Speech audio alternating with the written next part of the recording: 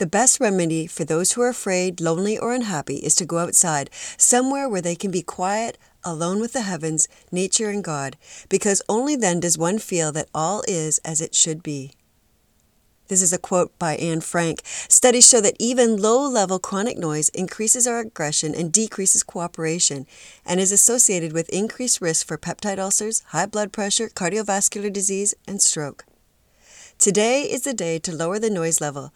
Being quiet reduces your stress. It allows the mind to focus and be more creative, and it can boost your immune system. So here are today's hot tips for building resiliency and celebrating Quiet Day. Breathe.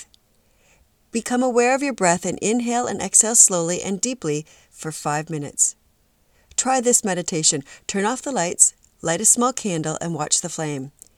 This stills the optic nerve and calms the nervous system.